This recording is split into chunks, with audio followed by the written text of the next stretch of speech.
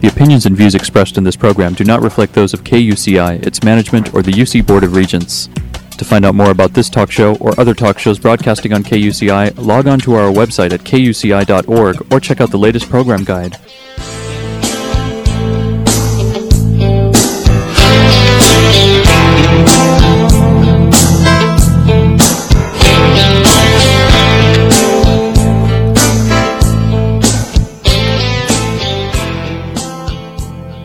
Good morning. You're listening to KUCI 88.9 FM in Irvine, California, streaming online at kuci.org and podcasting on iTunes. Welcome to Fighting for Love. This show will help you turn conflict into collaboration in all your relationships. I'm Lloyd, the show's engineer, and your host is Mari Frank, an attorney mediator since 1985. She's a mediator for the Orange County Superior Court Civil Mediation Panel. Mari's a professor of negotiations and conflict management and has been a certified state bar trainer for over 25 years. To learn more about the show and our great guests, please visit conflicthealing.com. Mari, what's your show about this morning? Well, Lloyd, today our show is about love, and it's about making marriage really work for you. And that we have this wonderful book that I've just finished reading. It's called Making Marriage Simple: 10 Truths for Changing the Relationship You Have into the relationship, the one you want. I'll say that again. 10 Truths for Changing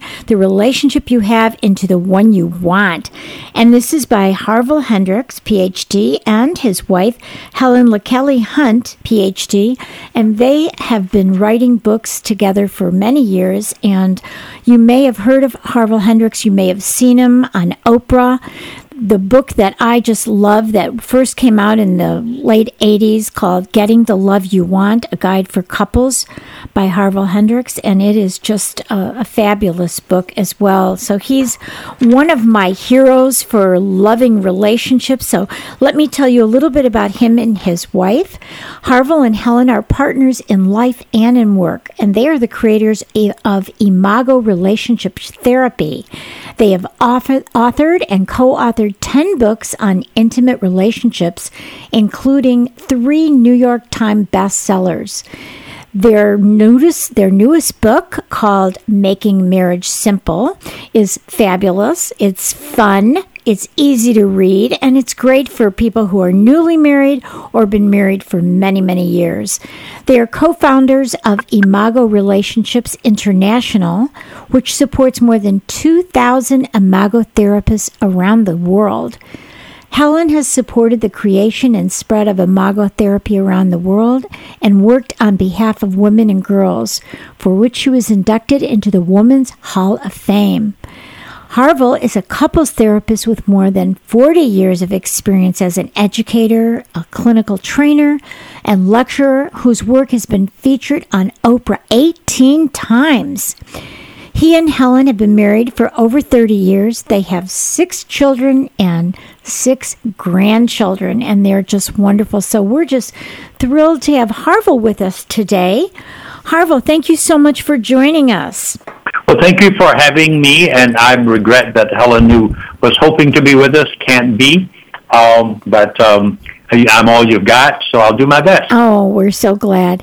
So what is your vision? The two of you have a wonderful vision. Tell us about that vision.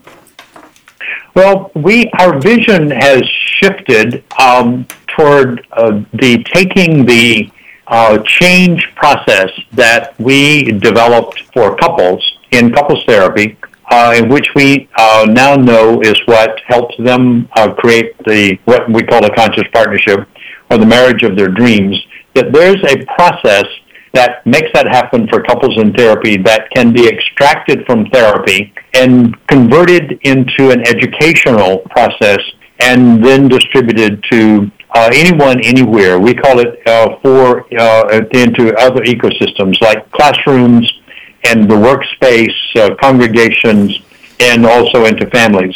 And so our vision right now is, and we call it Safe Conversations, kind of rebranding Imago Dialogue as the therapy intervention into Safe Conversations as a way of talking, helping people learn to talk without polarizing, and helping them listen without judging, and helping them connect beyond their differences.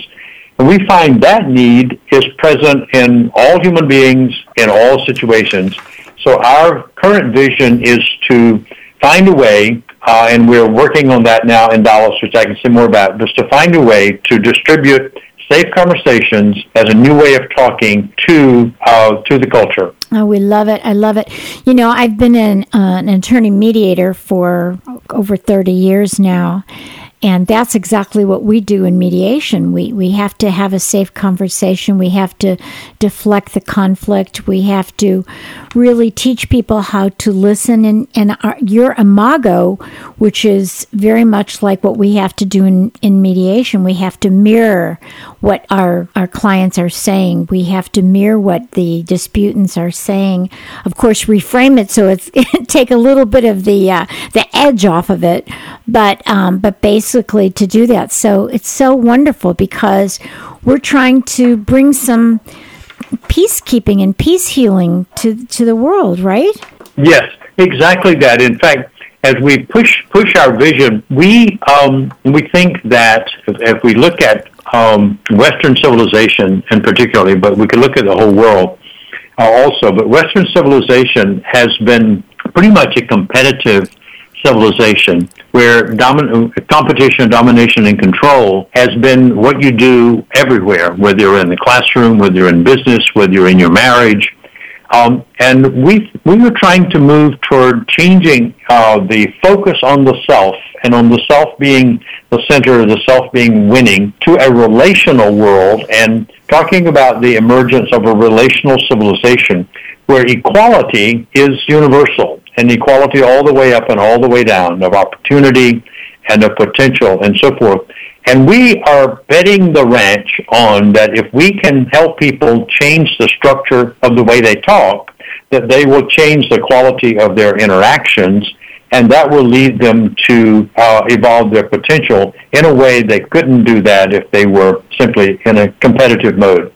So we help people move to collaboration, then to cooperation, and then to co-creation. And we find when we do that with couples, they have a much better marriage because the marriage becomes sort of their property instead of them competing about who's gonna get what in the marriage. They discover the marriage is their baby. It's like a baby. It's their garden. They need to take care of it.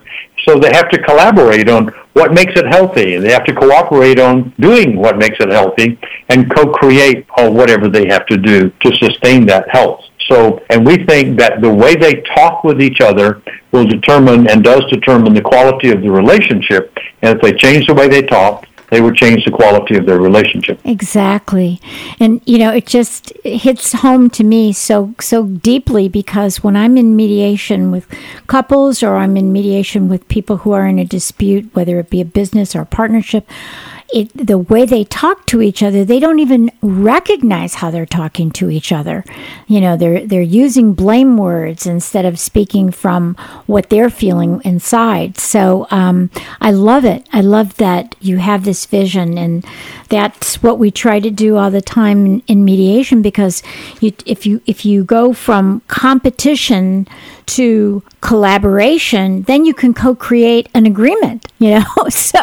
So it's the same kind of thing, and it really relates. And I can just see it with couples that they really don't know. I mean, when you think about it, Harville, who really teaches us how to listen and to mirror back and to reframe and to really go deep? We don't learn that from our parents, most of us, you know, and we don't learn it in school. So we do need it. Yeah. That's really true. What I just thought while you were saying that is, our parents tell us to listen to them. Right. We're talking, and the teachers often say, shut up and listen. Listen to me. But there's no training in how to have a conversation where listening is so deep that you actually are changed by what you hear. And usually we listen, but we deflect it or reject it, or sometimes we can even reflect it back, but not let it impact us. But listening is allowing what you are hearing to impact your insides so that you're always changed by what you listen to, and therefore that changes what you say. And so the change is a constant process if you're letting it impact you. If you're not, then you remain the same. But nobody in our culture, and in fact, it's not even a value in the culture. Helen would say this if she was here today, would say, nobody pays us to listen, but people will pay you to talk. And that's right. that's what we do. We talk, but nobody listens. I think if we got paid, she said one time, if we got paid for listening as much as you get paid for talking, perhaps that would shift the thing. And by the way, her father has a sign in his in the office of his building, of the suite where his offices are, said, God gave you 2 ears and 1 mouth, and how they should be related to each other is obvious. Exactly. Well, I have to laugh. Listen, twice as much as you talk. Yeah. Well, attorneys are paid to talk, right? But mediators actually are paid to listen. They are paid to listen, and so we have to listen a lot more than we talk when we're in mediation. You know, we have to hear what they're saying, and try and deflect the conflict to get down to the meat of what they're really, really needing, their basic interests. So, yeah, it really relates to what we do. Now, you have a specific project that you're working on, or is that just kind of percolating at this point? Oh, yeah, we have a project. We've been on site in Dallas for about 3 years now with a project that we seeing Dallas as the launching pad. A citywide project here is a launching pad for a national and global movement. We're calling it a relationship revolution, or movement toward a relational culture. And what we're doing here is we started off where our credentials are and where our skills are with couples and families. And we've done probably about 5,000 families in Dallas. I've walked them through a 4 to 6 hour workshop called Safe Conversations, which we taught them just what I said earlier, to learn how to talk without polarizing and listen without judging and connect beyond their differences. And we have also in last February, and we're going to repeat it this coming February, in addition to being, I think we've probably done 20 or 30 workshops over the past 3 years. But we've done a big workshop that we sent out on social media, which got a worldwide distribution. 38 countries clicked on the link, but about 40,000 people on YouTube, about 15,000 on Facebook. And our media footprint, Associated Press picked it up, and it got then picked up by a lot of people. And our media footprint was about 20 million people. So now we're moving into schools and bringing Safe Conversation into the classroom. We're also being asked to take it into the workplace, and people are showing up from various congregations. We have Muslim, Hindu, Jewish, and Christian congregations that are showing up wanting to take Safe Conversation into their ecosystems. And the way we are possible to do all that, we can't possibly do all that, is we're now in a training mode, which if you're interested in bringing Safe Conversations as a process into your family or into your school or congregation or workplace, we will train you how to do it, and then train you to train other people to do it, so that it can begin to be distributed one person to another person or one person to a group. So that's we have about 170 people now who have taken us up on the training offer, and they are now distributing it to 170 different locations. That's just wonderful. You know, when I think of you guys starting in Texas, Texas is a huge state for mediation. California and Texas have been the leaders in mediation as well, and teaching peer mediation in the school. I don't know if you know that, but mediation, when you're learning mediation skills, it's very much what you're talking about. I mean, we learn to deflect the conflict, to really eradicate the blame, to help people to communicate in a different way. So if someone in my mediation says something in a way that's very offensive to the other one, I'll say, okay, so I think this is what you're trying to say. Now, why don't you say it a little differently? And then I'll show them, how about if you say it this way? And then they'll say it that way. And then I'll ask the other party, how did you feel about the difference between what was said with that blaming and what was said from, how he's feeling or how she's feeling? And it's amazing, to teach. It isn't like what you say in your book. It isn't what you say. It's pretty much how you say it. And exactly. So I don't know if you realize that mediation training is very much like what you're training, because I did not know that. Yeah, that's delightful. Yeah, we're going to have to talk more about that, because that's exactly. I'm sure our trainings are very, very similar. When I learned your Imago training, it was so much like what I learned many years ago in mediation. About the reflection and reflecting back and mirroring back and not judging and not trying to answer or trying to fix, just to hear. So yeah, it's wonderful. Yeah. Oh, great. Well, I'm glad to hear that. Absolutely. So that means that safe conversation in that form of mediation is being distributed in very difficult areas already by the legal profession. Yes, in the legal profession. Yeah, and it's very big. In fact, I belong to the Association of Attorney Mediators, which is in Texas. So, yeah. Great minds went along the same path, right? Absolutely. Absolutely. I noticed in your book that you look at conflict as an opportunity. So I had to laugh because when we wrote our book, Fighting for Love, Turn Conflict into Intimacy, our first title was The Gift of Conflict.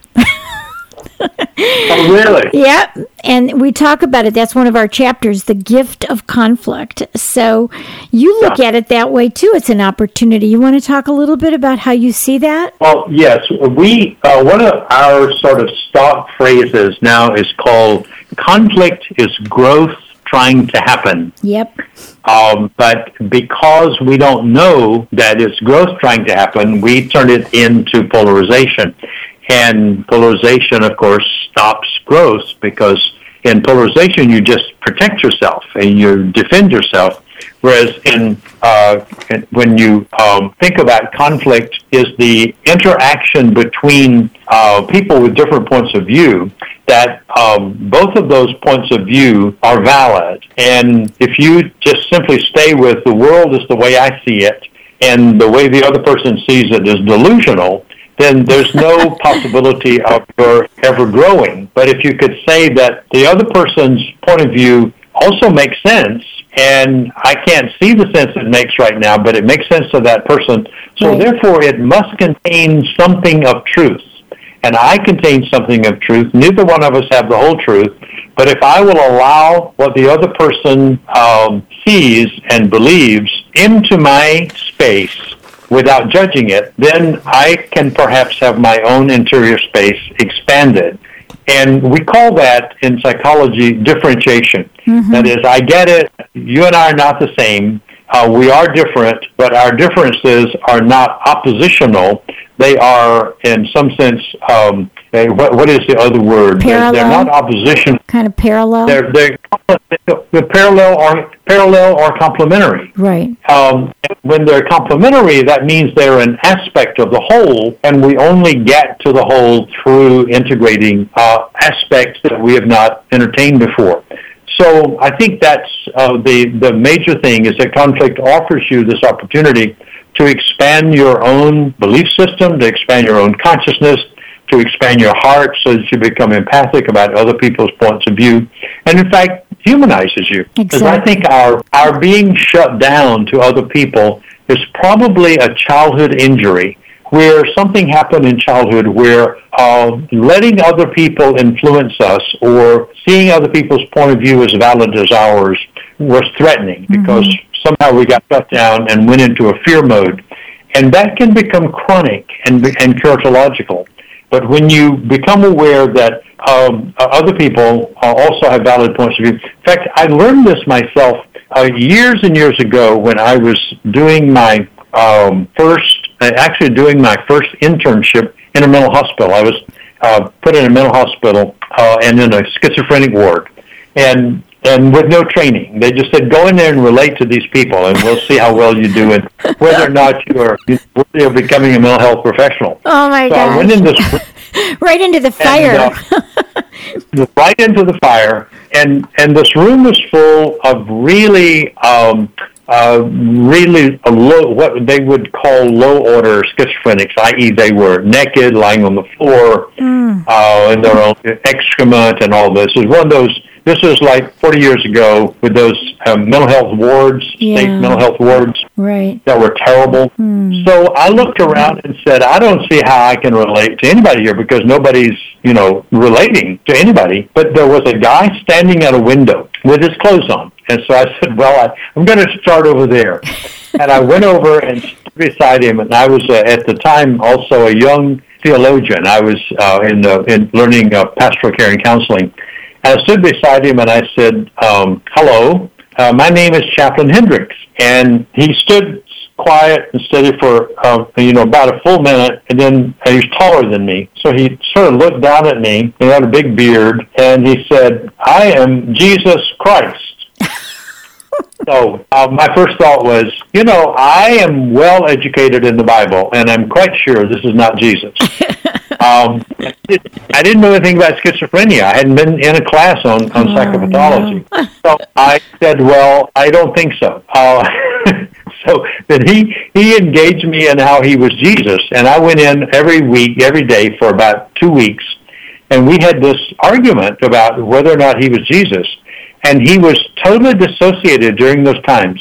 And with one of those arguments, something clicked in my mind, and I saw the logic of his point of view. And him, again, without any training in mirroring or reflection, this was way before that, I said to him, let me see, I get it.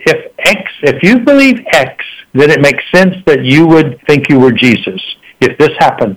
And I didn't see that. I said, that makes sense. I get that. I get how you're thinking that way. And so he looked at me with a big stare, and I saw something happen on his face. And then he said, actually, my name is... No, he didn't say actually. Something happened on his face, and he said, hello, my name is John. Aww. And I said, what happened to Jesus? And he said, well, when I'm seen for who I am, I don't have to be who I'm not. Oh, how beautiful. So my mirroring him integrated his disassociation for a moment back into his identity. And then he and I had great conversations after that for as long as I was on the ward. But every time the psychiatrist would come up, they would yell out, hey, John, time for your Thorazine or whatever it was he was taking. He would all disassociate and go back into being Jesus and, was very, very Jesus-oriented. And it was interesting, if I stayed on the ward after the psychiatrist left, he would come back over and reassociate to himself. And I thought for a while he was just faking it, but I talked to a psychiatrist and all. He says, nope, he's totally disassociated. When you're in the room, he becomes compensated. And I thought, gosh, I didn't know at the time that I had just discovered that schizophrenia is a relational disorder. Interesting. And now we are beginning to think about that as, in fact, a way to redefine that whole syndrome. Right. Isn't that's beautiful. Yeah, it reminds me of like when I see people in mediation and they're very, very angry, and they're telling me, maybe I'm in caucus with them and they're telling me about that other person. And then I kind of say, this is what I hear you saying. And you must feel, I guess you're feeling pretty upset, really angry with this person. And I get that. And then all of a sudden they soften and I go, I can't change anything about that. But now what do you propose? What do we do about that? And then I get them out of their, limbic system, their amygdala brain, and it brings them up to the frontal cortex. And all of a sudden, because I've heard them, I've and they know that I understand it. Now I can bring them back to like this more logical perspective. It's just, and I can see the whole change on their face, like what you were talking about with John. It just the brain actually has a change in it, doesn't it? It's amazing. Yeah, I have to laugh absolutely. when you say that, conflicts and opportunity. That I don't know, you probably know this, but the Chinese word for conflict is made up of two symbols. One is danger, the other is opportunity. It's our choice of how we're going to approach it. So, I'm with you on that one. That's beautiful. Now, for people who are struggling with conflict with their spouse or with their kids, we hear all that. What specific advice would you give them if they're listening and driving by right now? What kind of an approach would you use? Well, I think there are 2 or 3 sort of easy to learn core things that help people connect when they want to talk. And one of them is that if you want to say something to your spouse or to a child, to do what we call the appointment process. And the appointment process is, so Peter, is now a good time to talk? Mm-hmm. Are you available now to talk about your grades or your what we're going to have for dinner, or we're going to talk about making love or whatever? Is now a good time? What that does is it honors boundaries. Mm-hmm. And it helps the person whom you want to talk to have a chance to either say no because they want to continue to run the movie they're looking at in their own heads, or they can say, yes, just a minute, let me turn off my movie, and then I'll be available for you. But if you just walk up to somebody and start talking, blah, blah, blah, blah, blah, blah, blah, blah, you actually are violating their boundaries. It triggers a defense, and then you don't have full attention. So the first thing is to ask essentially for permission to talk and tell them what you talk about. That we find regulates their anxiety and also opens people up to be available to what you want to say.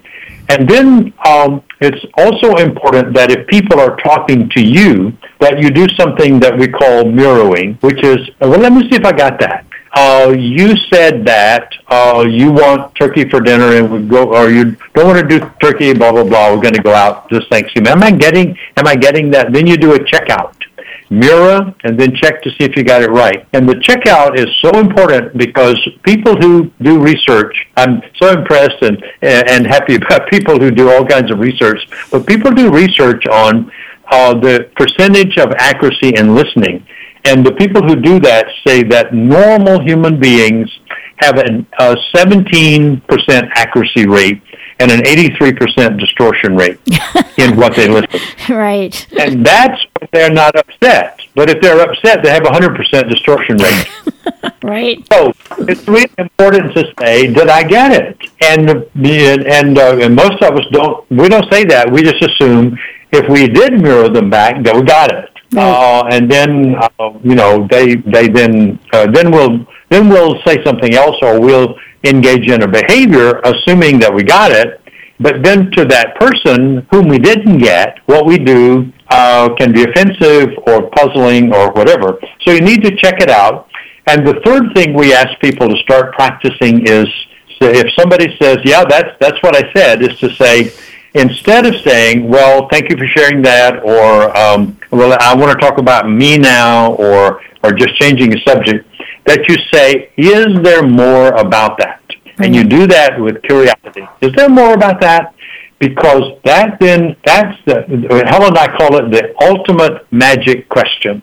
Is there more about that? There's no content in it. It just says, I'm hearing you, I'm interested, I'm open for more from you. That's perfect. And talking about reducing anxiety, if you put a GSR on a person's wrist and ask them, is there more? You'd find that the anxiety level, the tension level, the meter would go down. Yeah, that is a perfect way to end, because believe it or not, Harville, we are out of time. I just want to make sure. Yeah, I know. We could talk forever. I love you. So I just want to make sure that I want people to know about your wonderful new book, Making Marriage Simple, 10 Truths for Changing the Relationship You Have into the One You Want. And do you want to give your website? And then we got to go. HarvilleandHelen.com is the website. And if people are interested in an Imago therapist or training, go to ImagoRelationships.org. Perfect. Well, thank you so much. You're wonderful. And we will have you back again. You've been listening to KUCI 88.9 FM in Irvine and KUCI.org on the net. I'm Mari Frank. Join us every Monday morning at 8:30 a.m. right here on KUCI and visit our website at conflicthealing.com. The opinions and views expressed in this program do not reflect those of KUCI, its management, or the UC Board of Regents.